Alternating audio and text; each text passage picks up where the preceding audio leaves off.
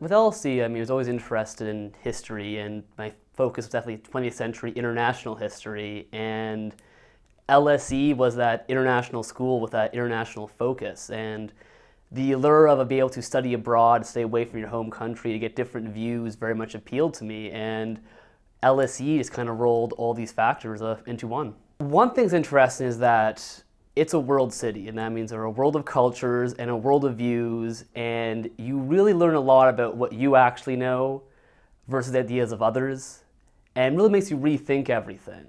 Especially the fact that, this city, it's foreign for me, but it's urban, it's very familiar. It provides a great combination of both what's familiar and what's new, and it's been a great experience.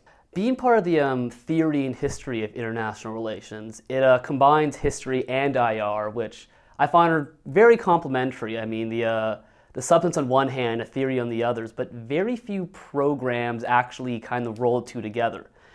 Studying both history and international relations in my undergrad, this was a great program that actually managed to allow me to further my knowledge in both, to intertwine the two together. That's actually something that's not found very often. Well, on one hand, is always the fact that I've been to LSE. It's a great leading school. It's a great institution. That's definitely an experience I'll be able to carry forward with me. On the other hand, though, being a history student, it's also been able to finally to delve into something that I want to focus on, rather than an undergrad where you sort of have to choose between a number of different subjects, but the university's choosing. I've had a summer to study what I want to study, to learn what I want to learn, a discipline of history, and that's something that I've really been able to enjoy. The teachers here are amazing. It's nice to be around people who are definitely interested in the subject, they care deeply about it, and even more than that, they want to pass that knowledge, pass that love onto others. And so the people here, the faculty here have been great. The social life has also been great.